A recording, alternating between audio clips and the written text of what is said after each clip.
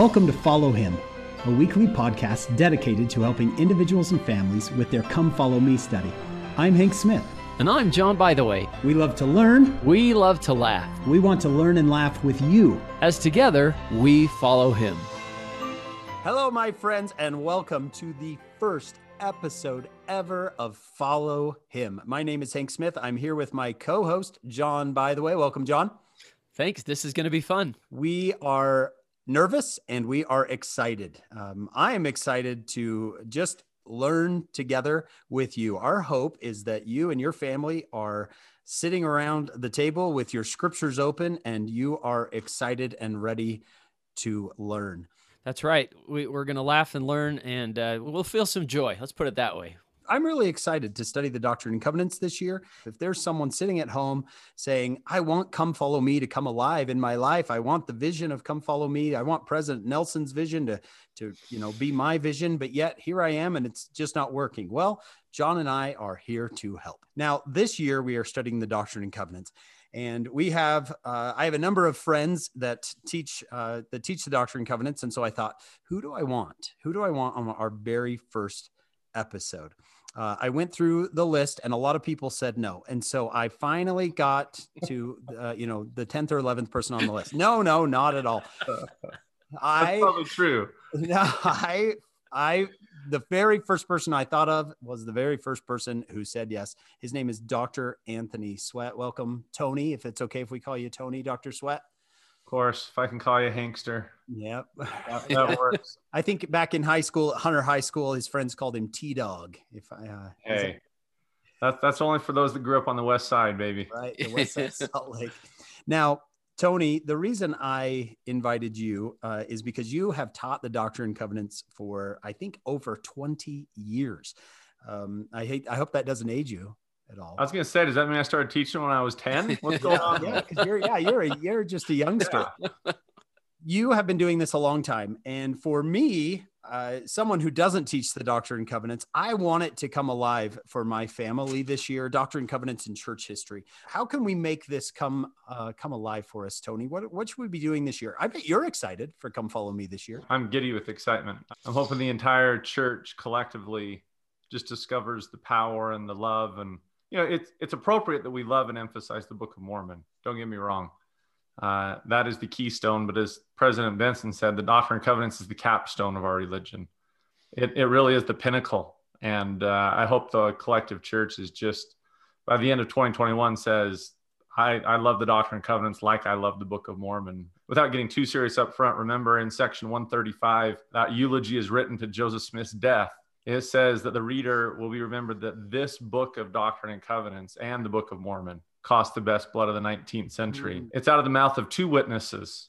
You'll gain a witness, obviously, that Joseph is a prophet from the Book of Mormon and that Jesus is the Christ, but you will double that witness as you study the Doctrine and Covenants. I just can't wait for the collective church to feel the power of this book. Something I just thought of, so often church history becomes quote unquote controversial for people. Some people who study church history and they're online, they're on Google and they want to know, what's going on here. Yet a lot of them, and I just realized this because I've done this myself, we don't open the Doctrine and Covenants. We go to Google. I want to know what Joseph did here, what Joseph did there. Yet we never crack the Doctrine and Covenants sometimes. Yeah, and it's like a play-by-play of what was going on. I mean, and we'll talk about this today, but it's mostly chronological, but sometimes it isn't, especially today. But to hear this is when John the Baptist came, and this is when Peter, James, and John came, and this is during the translation of the creation of the Joseph Smith translation and everything. And it's kind of fun to kind of witness the idea of continuous revelation, and the evidence of that is the Doctrine and Covenants. I personally am excited to further my knowledge of church history this year. I personally, John, I think you do too. When we teach mostly out of the Book of Mormon, out of the New Testament, but we've perused the Doctrine and Covenants once or twice in our life.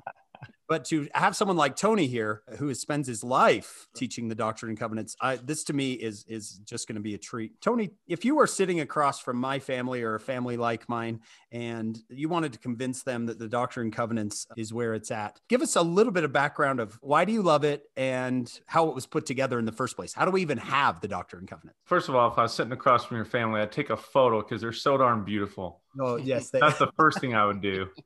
My kids got their looks from their mother. That's right. I was going to say the same thing. When I was a kid, I don't know about you guys, but when I was a kid, our family used to have this red letter Bible. If you know what a red letter Bible is, it's where every time Jesus spoke, the words were highlighted in red, if it was a direct voice of the Lord. And I remember looking at it and asking my mom and dad what it was, and they told me. And I remember thinking, oh, look for all the red. The red's important. Right, yeah. If the Doctrine and Covenants were turned into a red letter book of scripture, the entire book would be red, nearly. President Nelson has repeatedly admonished the church to learn to hear the voice of the Lord. And there's no better book of scripture to go to than the Doctrine and Covenants. That's the first thing I'd say is if you want to learn to recognize and hear the voice of the Lord, read the Doctrine and Covenants, because you'll get more direct words of the Savior, first person spoken, than in any other book of scripture. It's powerful that way. If there's anything I want for my teenagers, my young kids, is learning that voice. They're going to go off to college. They're going to go on missions. They're going to need to know this voice. And then the second thing I'd say too is, the Book of Mormon, when we say it's the keystone, remember a keystone leads us through an archway, and it is. We appropriately use the Book of Mormon for missionary work because that is the witness that God called Joseph to be his servant in this dispensation. And we hand that to people and they read it and they know that Jesus is the Christ and that Joseph is his servant, and it brings them to the church. But when we bring people to the church, where's the next place we want to take them? Well, we want to take them to the temple. I would say the Book of Mormon will bring you to the church. The Doctrine and Covenants will ultimately bring you to the temple. The Book of Mormon will bring you to Jesus Christ. And the Doctrine and Covenants will bring you to God the Father, so that God can teach you, the Father can teach you about the covenant. It's the next step. It really is the next step. All right. So let's jump into section 1. So I'm sitting at home with my kids and I'm like, you guys, section 1 is so good.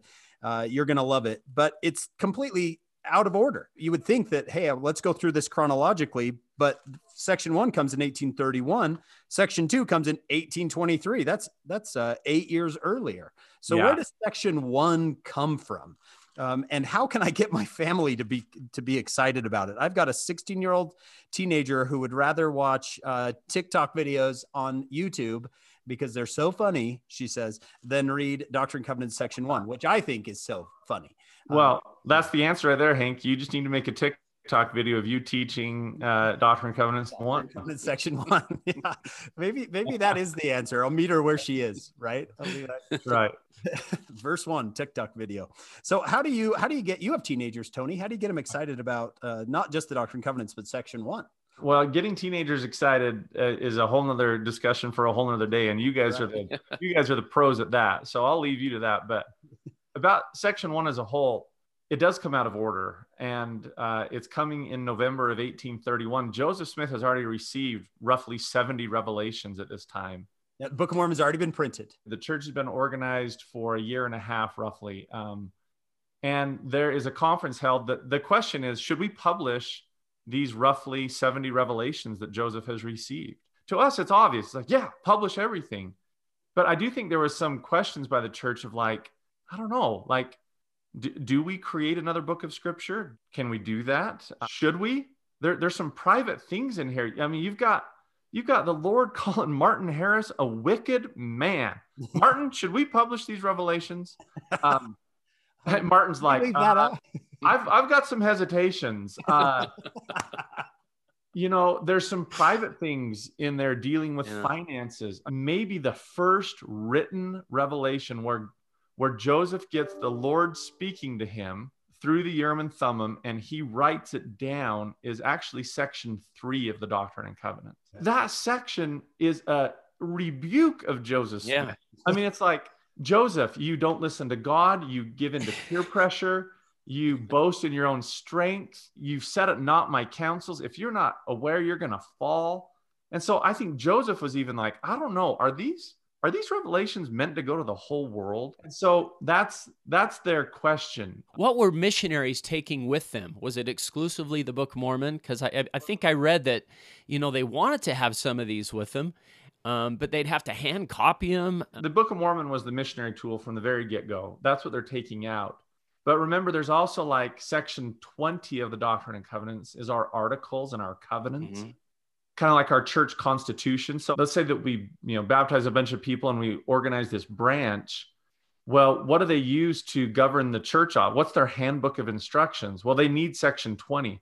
How do we get section 20 to them? Well, let's print it in our church's newspaper and we can give them some newspaper copies. That's kind of what they're doing originally. And so there is also some need to say, hey, you need these revelations that Joseph has received to help you guide and govern the church also in different places. So there's some needs like that too, John. This brought up a question that I've never even thought of, but as Joseph writes these down, is it just the church historian hanging on to them? They have one copy. They got the original. That's it. If you say to the average person, how did we get the Book of Mormon? They're like, well, Joseph had the plates and he translated them by the gift and power of God. And as he dictated it, his scribe wrote it down. And we know this story. And then we sometimes assume that's exactly how the Doctrine and Covenants came. That's what I would assume, I think, yeah. Maybe we picture God speaking to Joseph and Joseph dictates it and a scribe is following him around, writing everything down. That's how we get some of them. But the Doctrine and Covenants is a much more eclectic book. Some revelations come from, the voice of the Lord to Joseph's mind and he dictates it. That's actually how section 1 comes. Joseph's like, the Lord is speaking to me. Sydney, write this down. And Joseph dictates a line. Sydney writes it down, reads it back to Joseph. Joseph says, good, dictates the next line. Section 1 comes that way. Section 88 comes that way. But there's also revelations in there that are visions, where Joseph sees a vision and then describes the vision. And someone's writing that down. And someone writes that down, or they sit down later and try to write down what they saw. Oh, okay. Sometimes Joseph actually gets revelations through Urim and Thummim. He's looking in his seer stone and words are appearing on his seer stone and Joseph writes it down. One time, actually, Orson Pratt, when he's only 19, converts to the church, goes to Joseph and says, what's the Lord's will for me? Joseph pulls out his seer stone and says to Orson, write this down. And Orson is too nervous to. He's like, I can't write down the word of God. And John Whitmer's sitting there. He's like, I'll do it. And so Joseph dictates, that becomes section 34 of the Doctrine and Covenants. And Joseph dictates it word for word.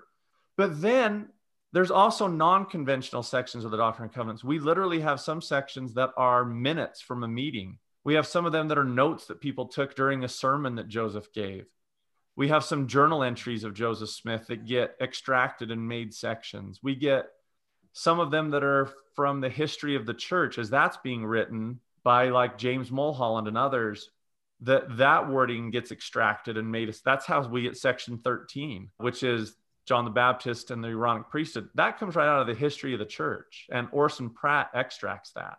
So as a student of the Doctrine and Covenants, I've got to get used to some ambiguity on how some of this came out, just some variety, I guess. Don't get in your mind that every single one of these is God speaking to Joseph word for word, and he's saying, this is the exact word that God gave me. That's really important to understand, to also grasp that Joseph doesn't view the Doctrine and Covenants as set in stone. Like during different printings of it, he will modify it. He'll clarify things. He'll add things. He'll go like, well, I've been given a little more, so let me add this in there. Let me clarify that phrase. That's not quite what we meant by that when we said it that way, so let me amend that. I think Joseph used the Doctrine and Covenants as a malleable book also. You can update it and change it whenever he wants. Yeah, exactly. I think that's one of the things that, and Hank, I think, alluded to this earlier about, well, how come it's like this in the Book of Mormon and how come it's like this in the JST? And I always like to tell my students, one of the main parts of textual criticism, they call it, which sounded when I first heard it like you're criticizing somebody, but it's of taking it apart and everything, is that the earliest is the most accurate. But what if you have a prophet that can go back and say, let me make that a little clearer? And so here, it's not that one's wrong, it's that this has a certain level of light and knowledge, but here's Joseph, a prophet, saying, I'm going to give you a little bit more. And it's really helpful to think of it that way. And so like a good example of that, section 20 of the Doctrine and Covenants, where the original one says that we're supposed to partake of the sacrament, the flesh and blood of Christ. Well, later Joseph has that amended to partake of the sacrament, the emblems of the flesh and blood of Christ. And I don't know why he does that, but he changes it to clarify, like This Yeah. is not transubstantiation going on. We're taking things that represent his flesh and blood. So Joseph sometimes will clarify like that. It takes a degree of spiritual maturity to start to be like, okay, I'm okay with different ways of receiving scripture. I'm okay with Joseph coming in and amending things and changing things rather than, well, if this is the Lord's way, it's going to happen right the first time. And You know, when you go get your patriarchal blessing, for example, that patriarch is going to receive a revelation from God for you. And interestingly, by the way, in the early Doctrine and Covenants, there's a lot of sections that feel like patriarchal blessings, right? Because people would go to Joseph and say, what's the Lord's will for me? And then Joseph would say, here it is.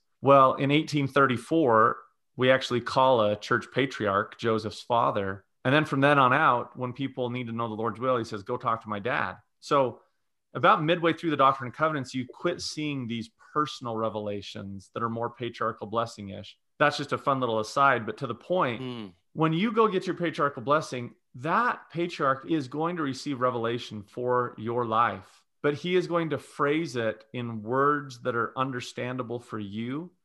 And he's going to phrase it in his own language. You know, you and I could get the same revelation for the same person. And when we express it, we might express it a little differently, even though we're getting at the same ideas. You have to see that the Doctrine and Covenants is a lot that way. One time, Orson Pratt said, God gave Joseph the body of the revelation, but Joseph had to clothe it in his own language that was suitable for the time. One of my kids got a patriarchal blessing, and the patriarch said, I in essence give your kid 2 blessings.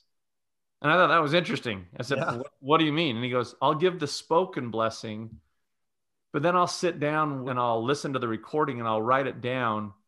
But then by that same spirit of revelation, I'll try to clarify what I meant by that.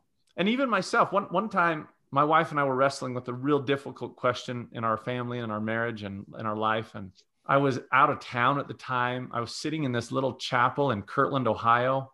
And this little youth speaker got up and gave one of the best youth talks I've ever heard.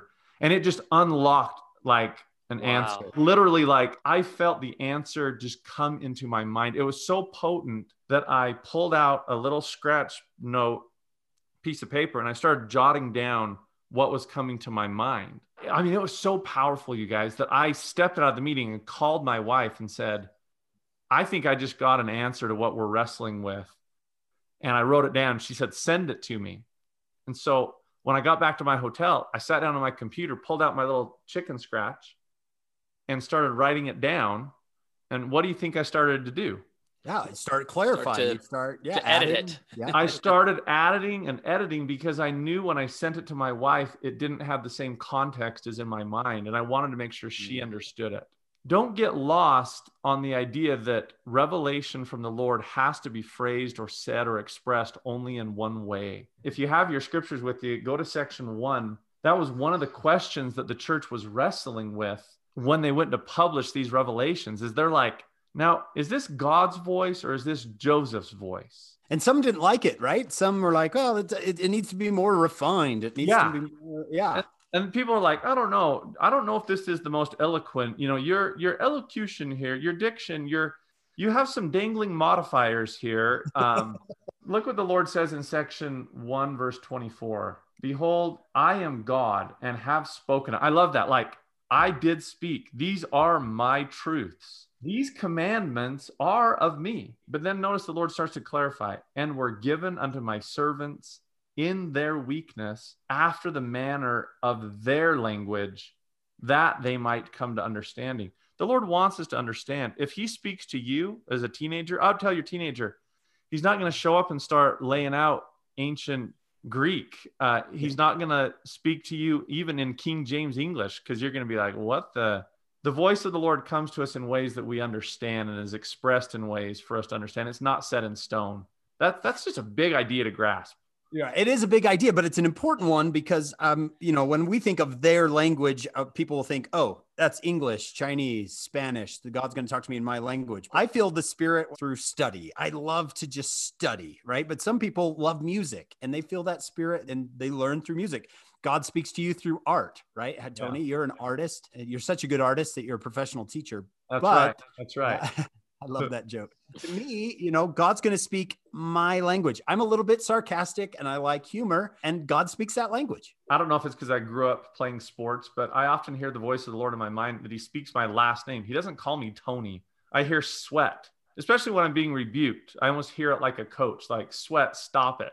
That's my language. And so when you read that verse in verse 24, that he speaks after the manner of their language, you could almost rephrase it like he speaks after the manner of their phraseology or their way that they're going to get it. Just because I hear Sweat, stop it, and not Anthony Ross Sweat, wherefore I say unto thee, thou shalt cease thine behavior. Both of those are God speaking to me. I love that, because then I can say, well, God can speak to you through Pinterest. God can speak to me on Instagram, right? God can speak to me in these different languages that I speak. I really like Twitter. I know that not a lot of people do, but I really like Twitter. I think that God can speak all those languages. He speaks teenager. He speaks 11-year-old boy. You have to remember, Joseph's time was very steeped in King James language. Like, that was the voice of God to them. And so it doesn't surprise me that when Joseph dictated it, he dictates it in King James style language, because that is how they recognize God's voice. It's kind of like today, and I don't want to be too lighthearted with this. Any church video where you hear God speak, he always has a deeper, really masculine sounding voice. But that's just a style that we recognize. So some people might be like, well, then why isn't it written more modern? Well, that's where we come in. Our job is to go in there and figure out what it is saying to us in our language, our way of understanding. But that is the kind of language and style and phraseology that jives with Scripture. It makes it so that we can go into the Book of Mormon and the Bible and connect these books. And it's also the language of God, the voice of God that Joseph's time recognized. This brings up an interesting point here, is that I've often seen myself as a scripture teacher to sometimes be a translator, and parents can do this as well, where we can read a verse of scripture and then rephrase it in our kids' language. That's okay to do, right? Rephrase it in a way they understand. And maybe when I read it to my students, I'll read, and the voice of warning shall be unto all people. And so God's like saying, everybody listen up. That's going to be a kid's language. And that's still the revelation. All right. I'm just doing a little modern day translation. I would say to all you teens and all you parents out there with all your kids, do that with them as you study the Doctrine and Covenants. Get a journal, get a notebook, tell them to reinterpret or to rewrite, to rephrase, to reword 1 or 2 or 3 verses in the sections that you're studying. In their language. In their language, in their way. It's not inappropriate. As a matter of fact, I think God would want us to do that. We get a little intimidated by the word translation. Maybe think of it as interpretation. Your job as a parent and as a teen is to go in there and interpret it into your language so that you can come to understanding. Verse 24 of section 1 is telling you that's what God would want you to do.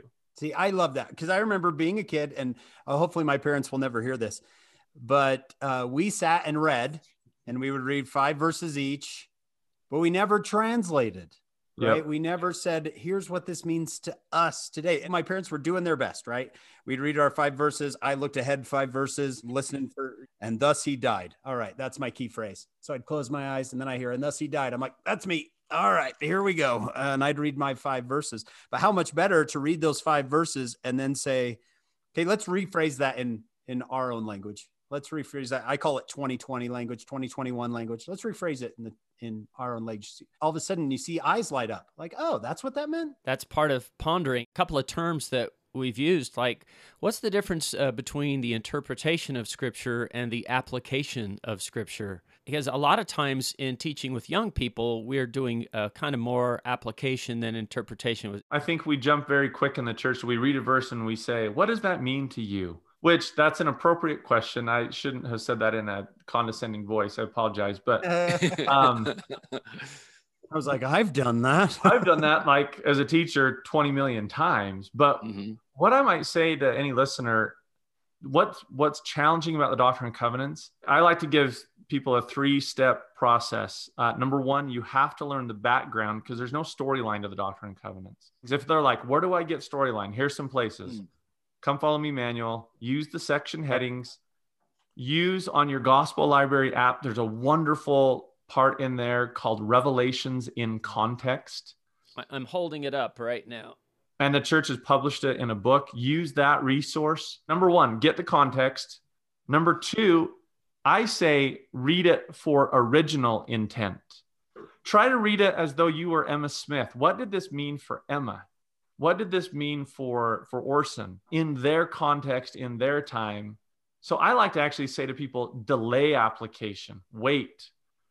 Because the better you can do step 1 and 2, the better you and I get context and then try to read it for original intent, the more clearly we will see the third step, which is to identify and apply truths. So then we can start to interpret, and then we can start to apply. But don't jump to step 3 right away. Do step 1 and 2 first. Let's say I'm at section 1. You've told me that they're going to print the Book of Commandments. I know just a little bit from my background is that this becomes like an introduction.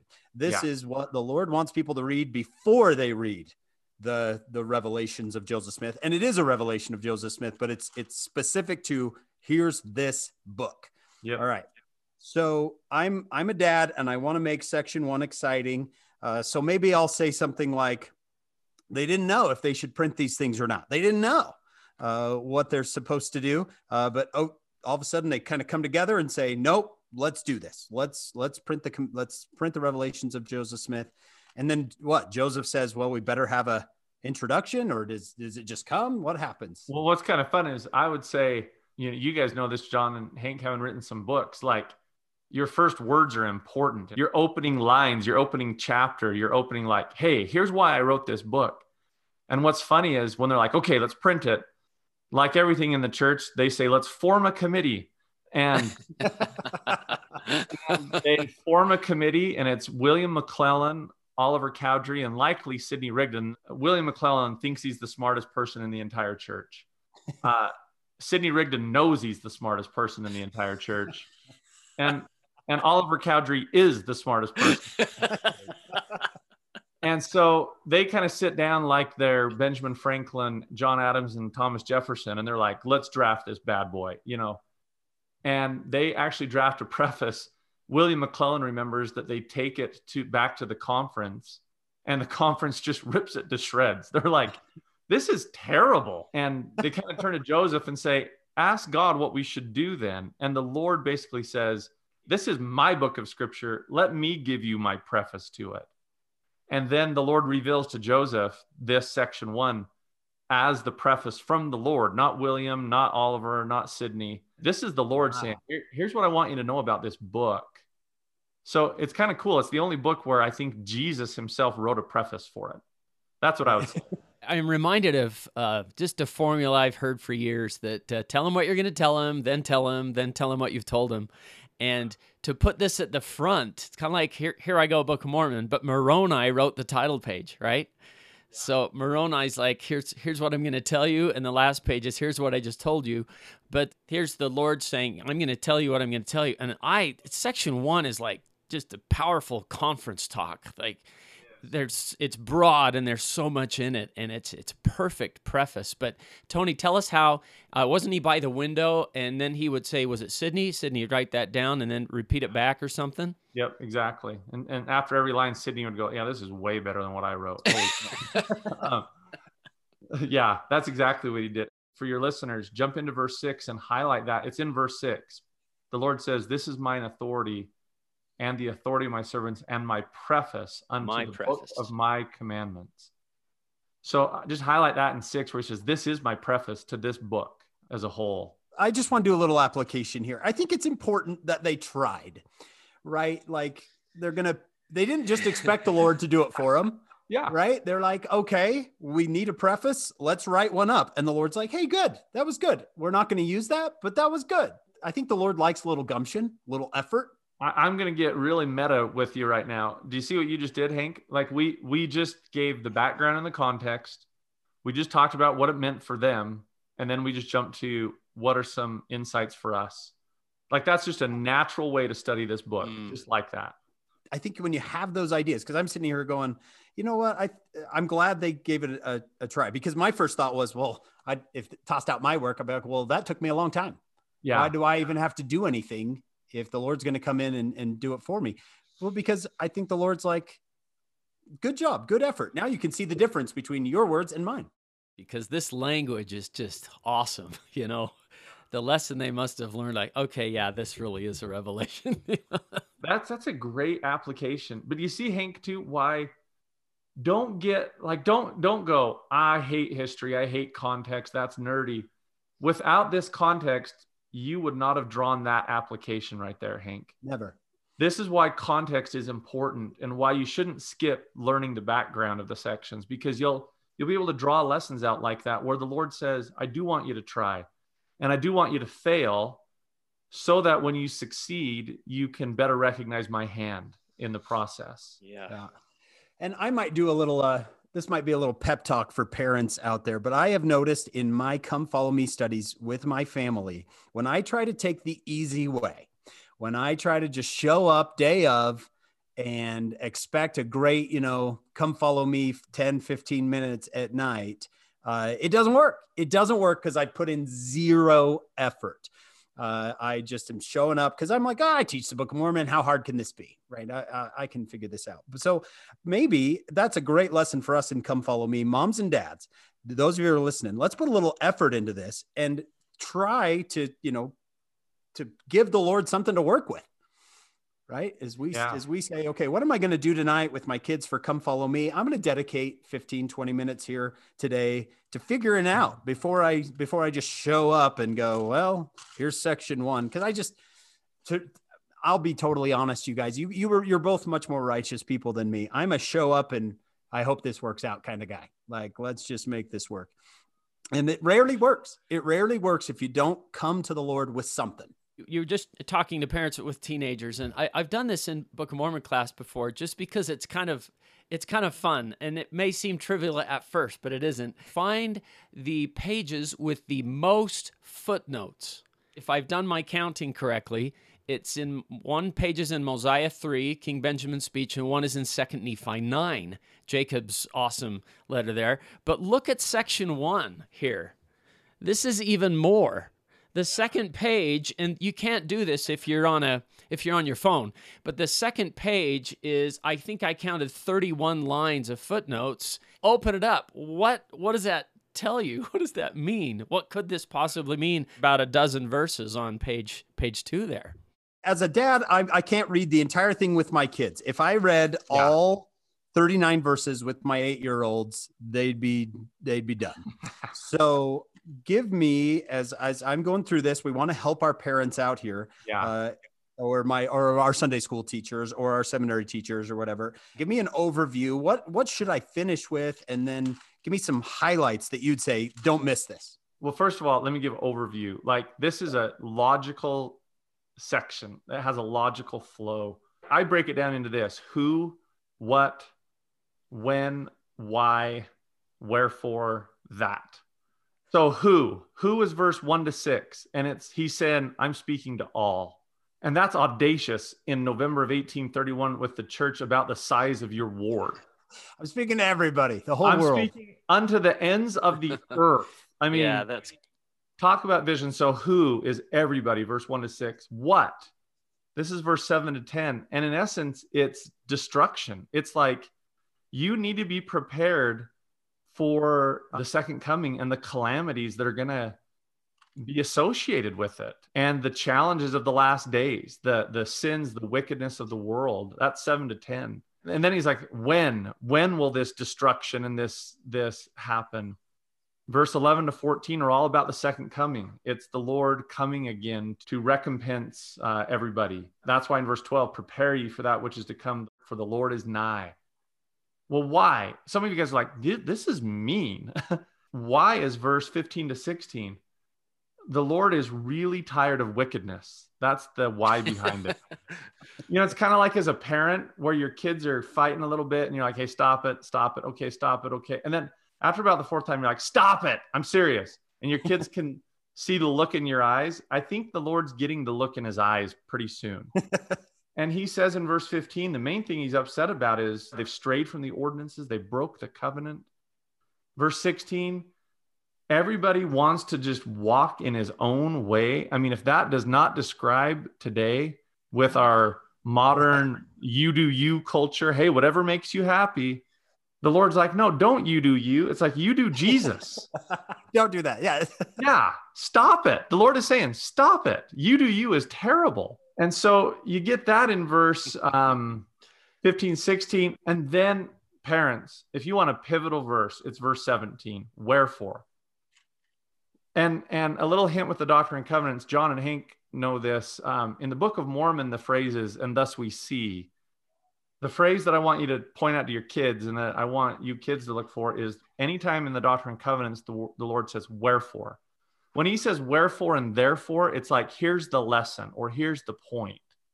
He'll often go, dun, dun, dun, dun, dun, dun, wherefore or therefore, and then pay attention. It's like the thus we sees in the Book of Mormon. I'm watching for those. If I see a wherefore, I'm like, ooh. Yep, here's the lesson. Here's the point. Yeah. Wherefore, I, the Lord, knowing the calamity which should come upon the inhabitants of the earth, called upon my servant Joseph Smith Jr. and spake unto him from heaven and gave him commandments. That's just like, to me, that's like this key pivotal verse. Oh, yeah. I mean, for the whole book. For the whole book. Because it's a book of commandments, right? Exactly. First 16 verses are like really bad. Yeah. We're all done. It feels like it almost feels like an Alma the Younger get to the darkest point of the story. Like I don't want to exist anymore. And then the Lord's like, okay, now you know how dark it really is. Yeah. Let me bring you out of that. So yeah, now some good news. The wherefore is verse 17 to 18. So then 19 to 39, the rest of the section is now the good news. It's the that. So I did who, what, when, why, wherefore, so that what. And the that is so that we can be blessed and prepared in the last days. Maybe you can set up those who, what, when, why with your kids quick, but then get them to the wherefore. Like God knows what's going on. He knows what is going to go on. Wherefore he called Joseph. He has also called Russell M. Nelson. We have prophets so that, and then I would list out, there's 10 reasons for the restoration in verse 18 through 28. I'll just summarize them. Verse 18, so that what was written by the prophets can be fulfilled.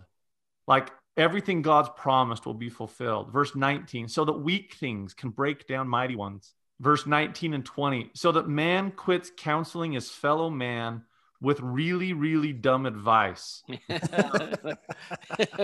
and quits trusting in the arm of the flesh, but so that we learn to rely on the Lord and speak in his name. That's verse 19 and 20.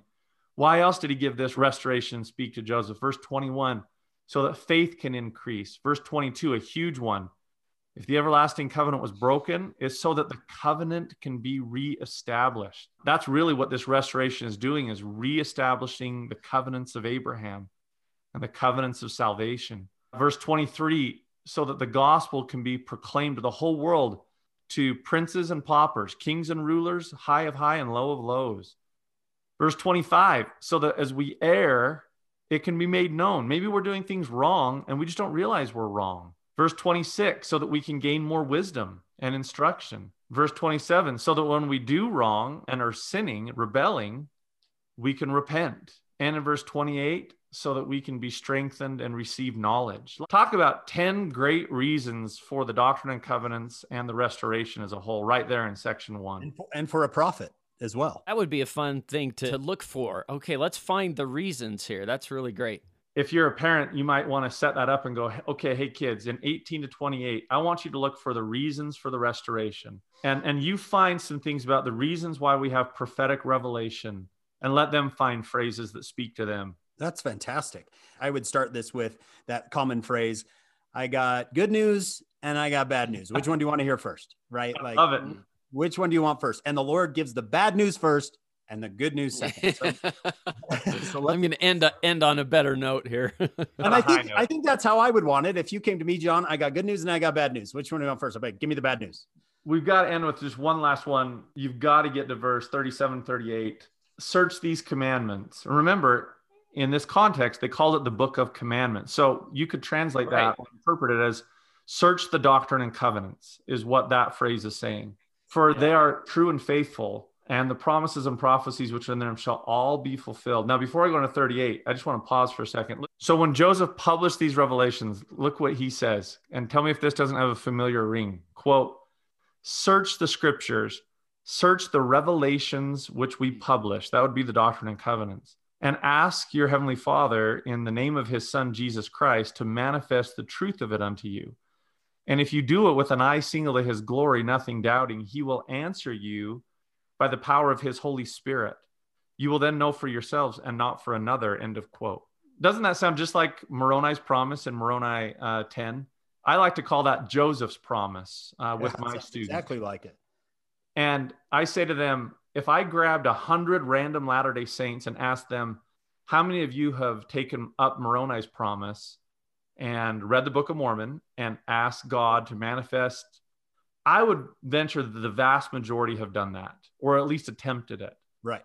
But if I took 100 random Latter-day Saints and said, how many of you have done that to the Doctrine and Covenants and have taken up Joseph's promise and specifically read these revelations and asked God if the Doctrine and Covenants is true? I don't have statistics on it, but the answer would be a lot less. That would be a challenge I'd throw up front to all your listeners, to parents, to kids.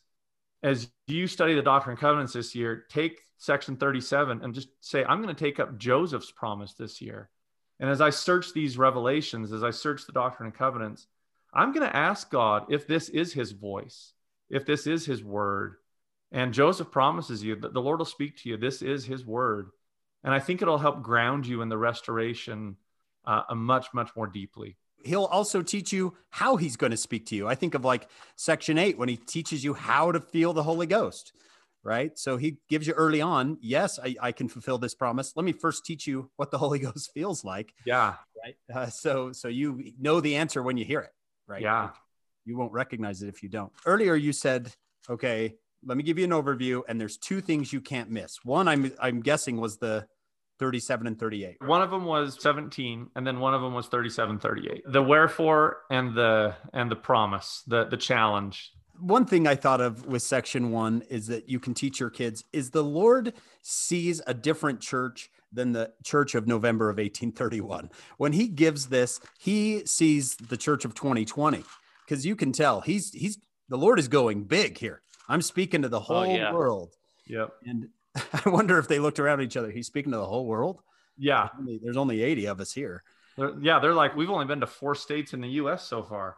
I think the same thing with section 20 as well, is that the Lord's got a big idea in mind, and our patriarchal blessings can be kind of like that the Lord not only sees us as we are, but sees us as what we're going to become. And he speaks to us as if we're becoming that. One topic that I'd like to throw out at you and discuss with you is verse 30, same verse.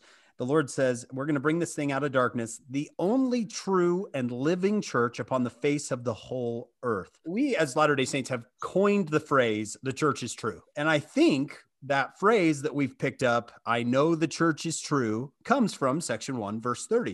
It does. But I like to remind people that's not exactly what the Lord said. He didn't say the only true church on the face of the earth. He says it's the only true and living church. I would love us to pick up on that idea as well more. Yeah. I know the church is true and living. Now that would throw me in a testimony meeting when someone stands up.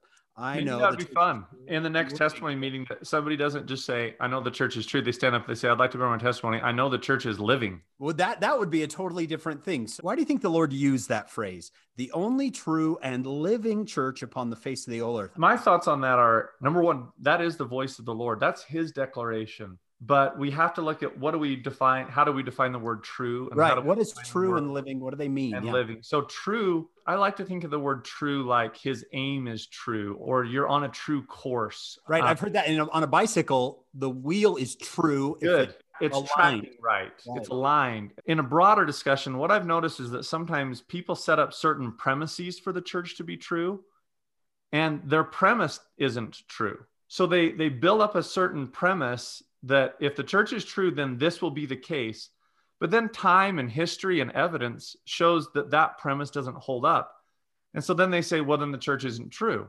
When really the only thing that's not true is the false premise they've set up, an assumption. So for example, the church can't be true based off its organization. I don't like that discussion. When people say, this church is organized exactly like it was in the New Testament, I don't think that's true. Yeah, we have apostles and prophets and teachers and deacons and But did we have high councils in the New Testament? Did we have teachers' quorum presidency? Primary. Primary. Were the 70s and who acted as general authorities over the church? Were there area presidencies? Don't get lost in that, because here in section 1, we barely got our first bishop by the time section 1 was up. We still don't have the quorum of the 12 when section 1 was given. We still don't have the quorum of 70.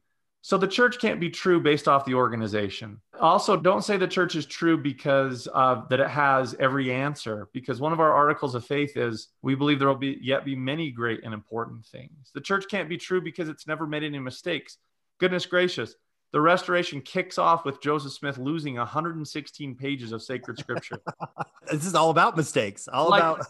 Mistakes are part of learning and growth. And so what I'm trying to say is, don't set up these false premises as to what the church being true should mean. I think as a parent with at least my older two, right? I got a boy who's 14, almost 15. I got a girl who's almost 17. This is a discussion I need to have. What does the word true mean? When the Lord says this church is true, let's define that word, because if we don't, you might have some false assumptions coming in and you're going to get rocked. The word I use is authorized.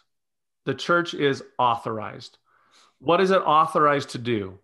Well, and this is why the church being true comes back to priesthood keys. The church is authorized to dispense or to give the covenants of salvation and exaltation. The church is authorized to govern the kingdom of God on the earth. Angelic messengers authorized Joseph Smith, and that authorization has been passed down today. If we can grasp that the church being true means it's authorized, that solves a lot of problems, and it gives a lot of clarity because it ties into living as well. It's revelatory. It's guided by these priesthood keys of revelation. I think in a lot of people's minds, true means flawless. Yep. Yeah. It means flawless.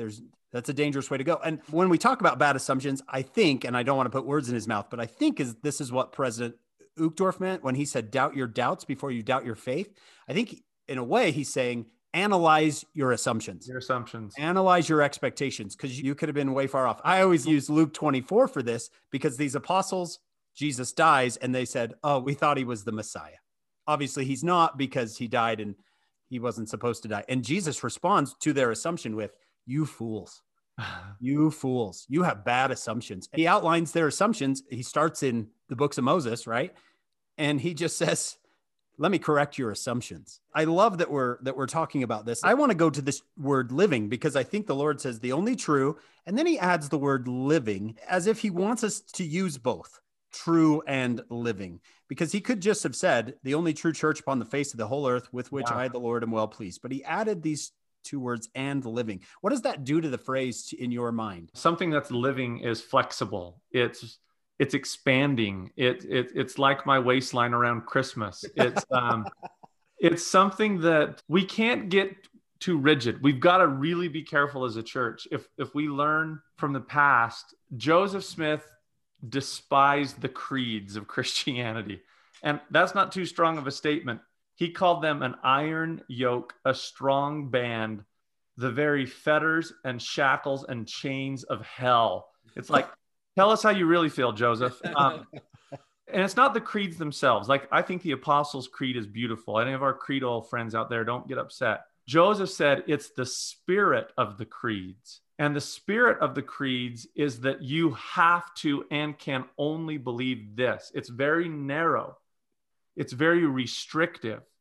And Joseph said that Mormonism shatters creeds. We have to stay as a dynamic, living, moving faith under a prophetic head. Don't ever get too rigid of this is the only way. Other than like Jesus says, I am the way. But beyond that, let's not get overly rigid on how something has to be done. Just look at everything President Nelson has changed just in the last 2 to 3 years. Like, as a small example, I remember I called the temple one time, and I wanted our priests to do baptisms for the dead in the temple. The temple worker said, oh, no, all ordinances in the temple have to be done under the Melchizedek priesthood. You have to hold the Melchizedek priesthood. And I said, well, that's strange, because women officiate in temple ordinances in the temple, and they're not ordained into offices of the Melchizedek priesthood. And he goes, Tony's going after the temple. I did. I mean, it was funny. Answer. He goes, well, that's a good point. He goes, I just know that that's the way it has to be done. And then President Nelson comes out and says, and the 12 and the First Presidency in a united voice, no, we can let our priests baptize in the temple.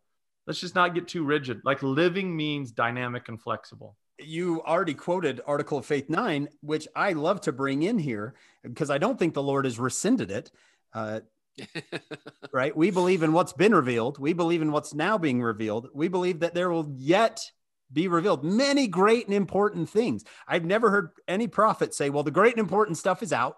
Yeah. Now we're going to fill in the little stuff. Yeah. The semi-important. I love that this new phrase. I mean, I don't think I heard it before President Nelson, but was of the continuous restoration, that things are still being restored. And I like to tell my Book of Mormon class sometimes, look, this book's relatively new.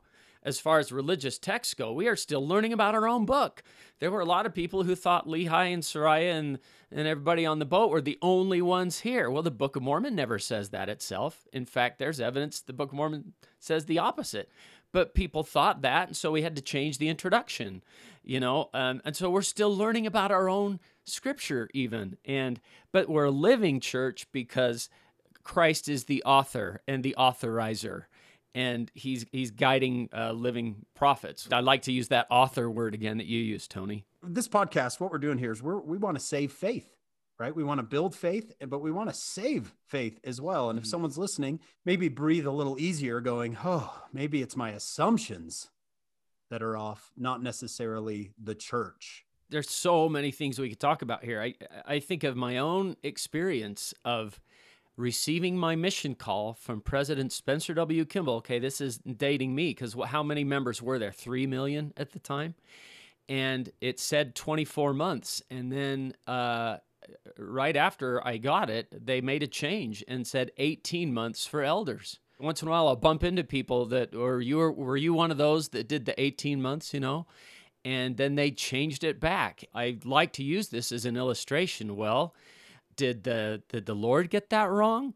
Or was it the Lord's servants going to him and saying, we would like to try this, and the Lord saying, go ahead, see what you learn, and coming back and saying, that didn't work very well, we want to go back to this. Maybe that's an example of being that kind of a living thing. My mission president used to say, the Lord gets the work done through his people, and he gets his people done through the work. And so I like that. We're learning and making mistakes, and then the Lord allows us to make some decisions and learn from them. I just got to say one important thing with this too was one time I was teaching this concept and there happened to be an emeritus member of the 70 sitting in the front row, which was intimidating. When I got done with this idea, he came up to me and I was so grateful that he said this. He said, there are mistakes in learning and growth, both individually and as a church as a whole. But then he said something important. He said, but who gets to determine what is and isn't a mistake for the church? Yeah. He said, is it us or is it Jesus? Yeah. And I was grateful that he said that because sometimes we're prone as people to say like, we know what's wrong with the church. We know that was a mistake and that was off. And we've got to be careful with that. We've got to have a little humility. Using an analogy, if teenagers are still listening right now, my wife and I have certain rules with cell phones and what apps they can and can't use, social media, because from our perspective as parents, we want to help them grow into that and not just get destroyed by it. And so one of our girls said to us, and I quote, you don't understand. You are destroying my life. You don't know. Quote unquote, you are the worst parents ever.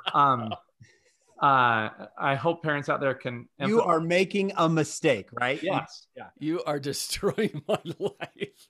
Here's what's funny is that now we're starting to hit that next phase of life where our oldest daughter's married and our second oldest is on a mission, but we still have one younger daughter who's just 12 years old. And we were talking to her about cell phones and different things. And we said, no, this is the rule. And one of the very daughters that said we were ruining her life said to my wife and I, thank you so much for having those rules in place for me when I was a teenager. It saved me in so many ways.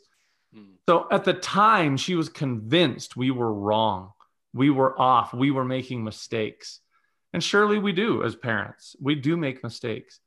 But I just share that story to say, like, let's have a little humility that if there are mistakes, we don't determine it in the church. The Lord determines it through his servants to correct things. Reminds me of a quote from Brigham Young. He said someone asked him about Joseph's mistakes, and he said, surely Joseph made mistakes, but I never thought it was my place to talk about them. He's the Lord's prophet, not mine. Yeah.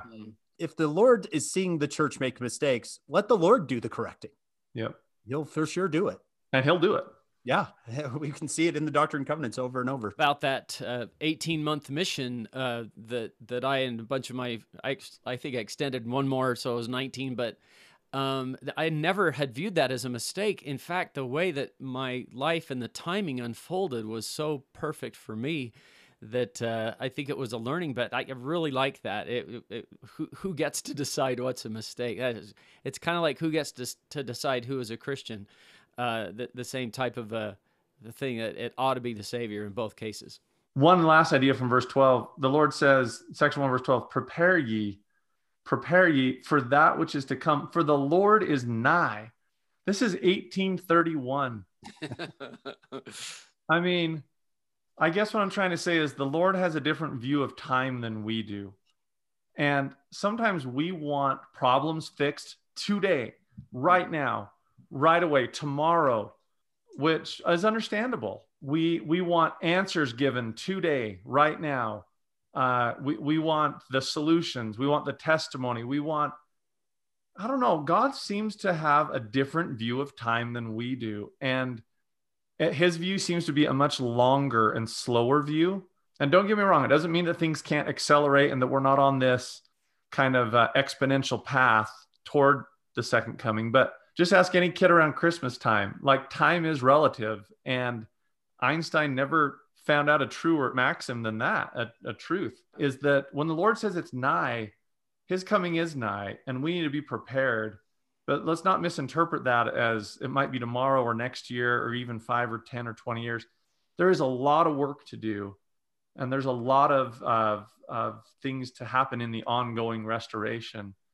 So let's give the Lord his space and his time too, and not put demands on him that he's not going to abide by.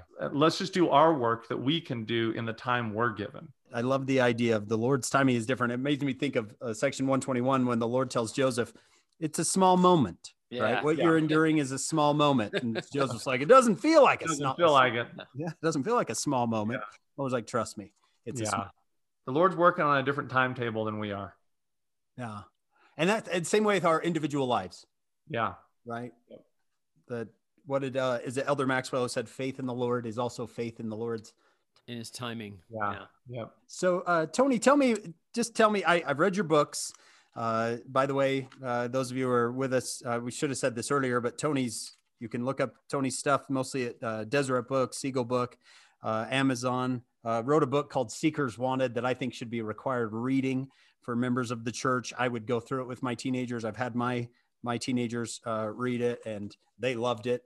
Tony's just got a great voice to speak, not just to, the gospel scholar, but also to the gospel youth. I think you gave a talk called The 10 Reasons Joseph Smith is a Prophet, and I could just feel your love for him. So I'm not asking you to bear your testimony here in the standard, testimony meeting way, but I want to hear Tony Sweat tell me what he thinks about Joseph Smith and the restoration.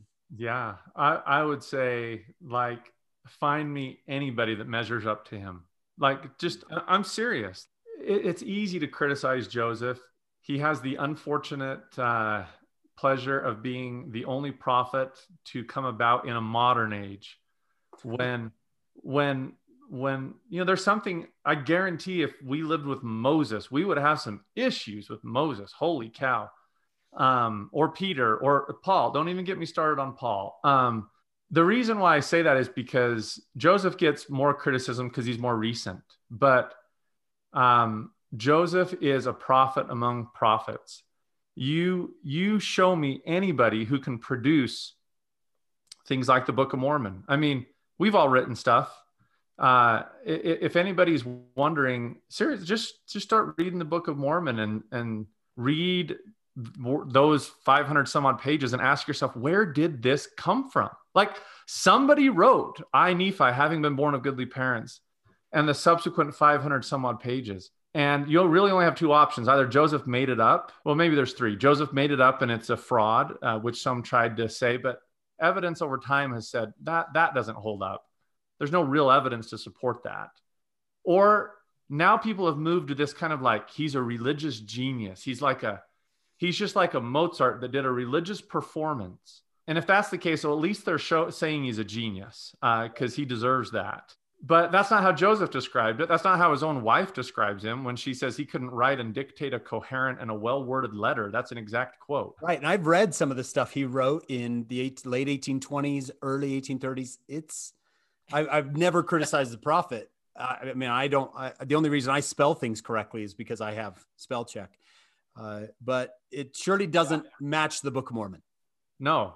The cadence, the beauty. It doesn't. I mean, where did phrases like wickedness never was happiness? When you're in the service of your fellow beings, you're only in the service of your God. Yeah. Come unto Christ and be perfected in him. I will go and do the things which the Lord hath commanded me. I mean, on and on and on and on and on. For it must needs be, there's opposition in all things. Where is this coming from? So number one, I would say that. And Joseph doesn't describe the Book of Mormon as a religious performance. He says, no, God led me to a hill. I found ancient plates. He gave me through revelation the interpretation, and I dictated the interpretation.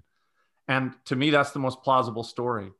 And then you add on top of it the Doctrine and Covenants, the theology of everything. I mean, so not only does he produce scripture like the Book of Mormon and the Doctrine and Covenants, he's giving purpose to life that resonates with millions of people of where we come from, why we're here, where we're going. He's laying down theology that any Harvard theologian would give his or her right arm to do, that God was once a man, that we can become like God. Let me talk about intelligence. Let me talk about growth and progress. Let me divide asunder ideas of like who gets saved. Let me cut right through Calvinism and Arminianism and reveal the 3 degrees of glory that balances justice and mercy. God saves everyone, but there's graded degrees. Let me lay down ideas about agency, like that the Christian world has been wrestling with forever. If God is the creator of everything, did God create evil?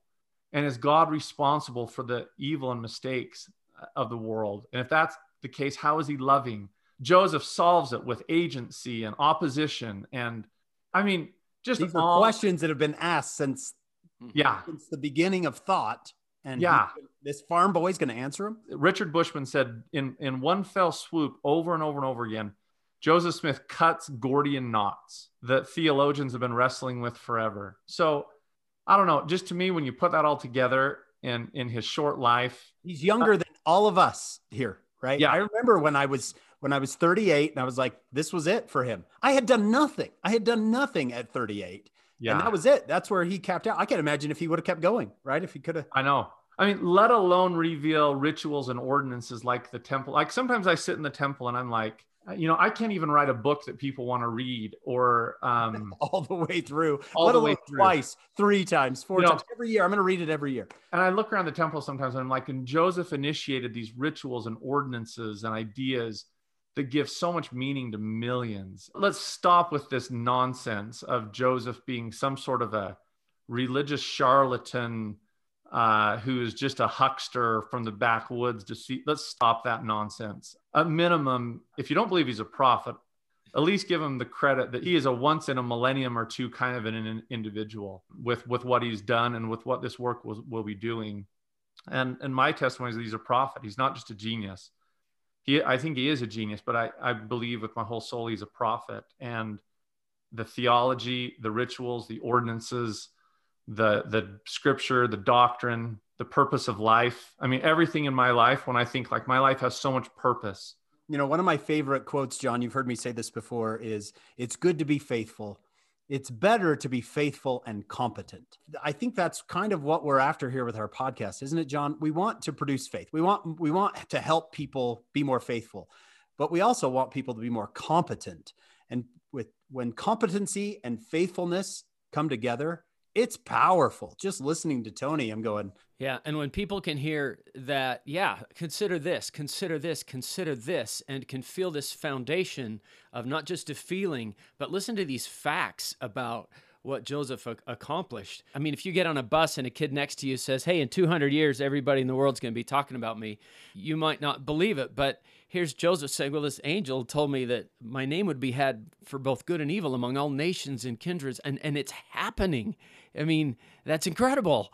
And he said that. Your name is Joseph Smith. I mean, your name. I'm a Smith, you guys. I know how not unique this is. He's not Joseph Sweat. Now people be like, well, you know, people are like, that's even worse. I think, John, I think you're exactly right. And one thing I wanted to do on this podcast, as you said that, John, is there's plenty of people speaking evil about him. That's been fulfilled. But what about there's going to be lots of good spoken about him? I think that's our job, isn't it? That's kind of our duty to step up and say, no, you're wrong.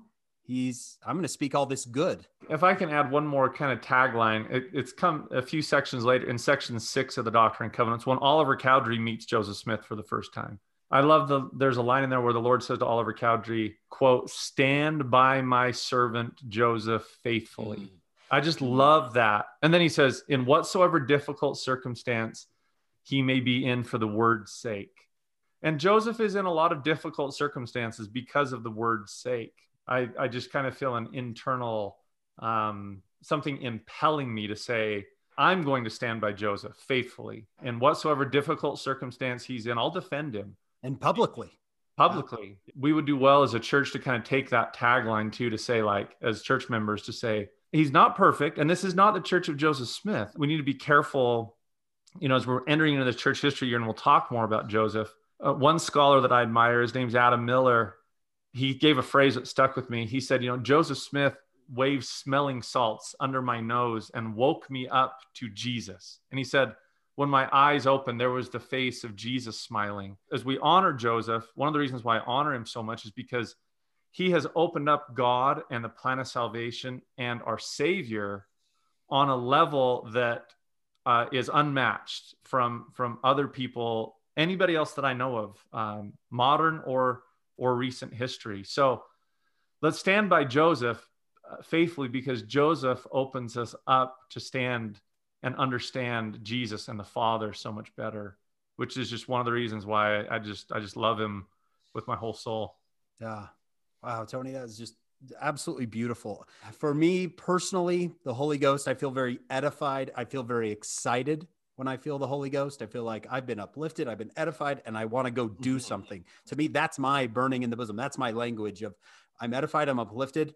I want to go onto my Facebook page and say, Joseph Smith and Jesus, they're the best. And right. I want to announce it to the world. So thank you. Thank you so much. And we're going to have Tony back on. I mean, happy to. Yeah, I think we definitely have to have him. Honored to be with you, good brothers.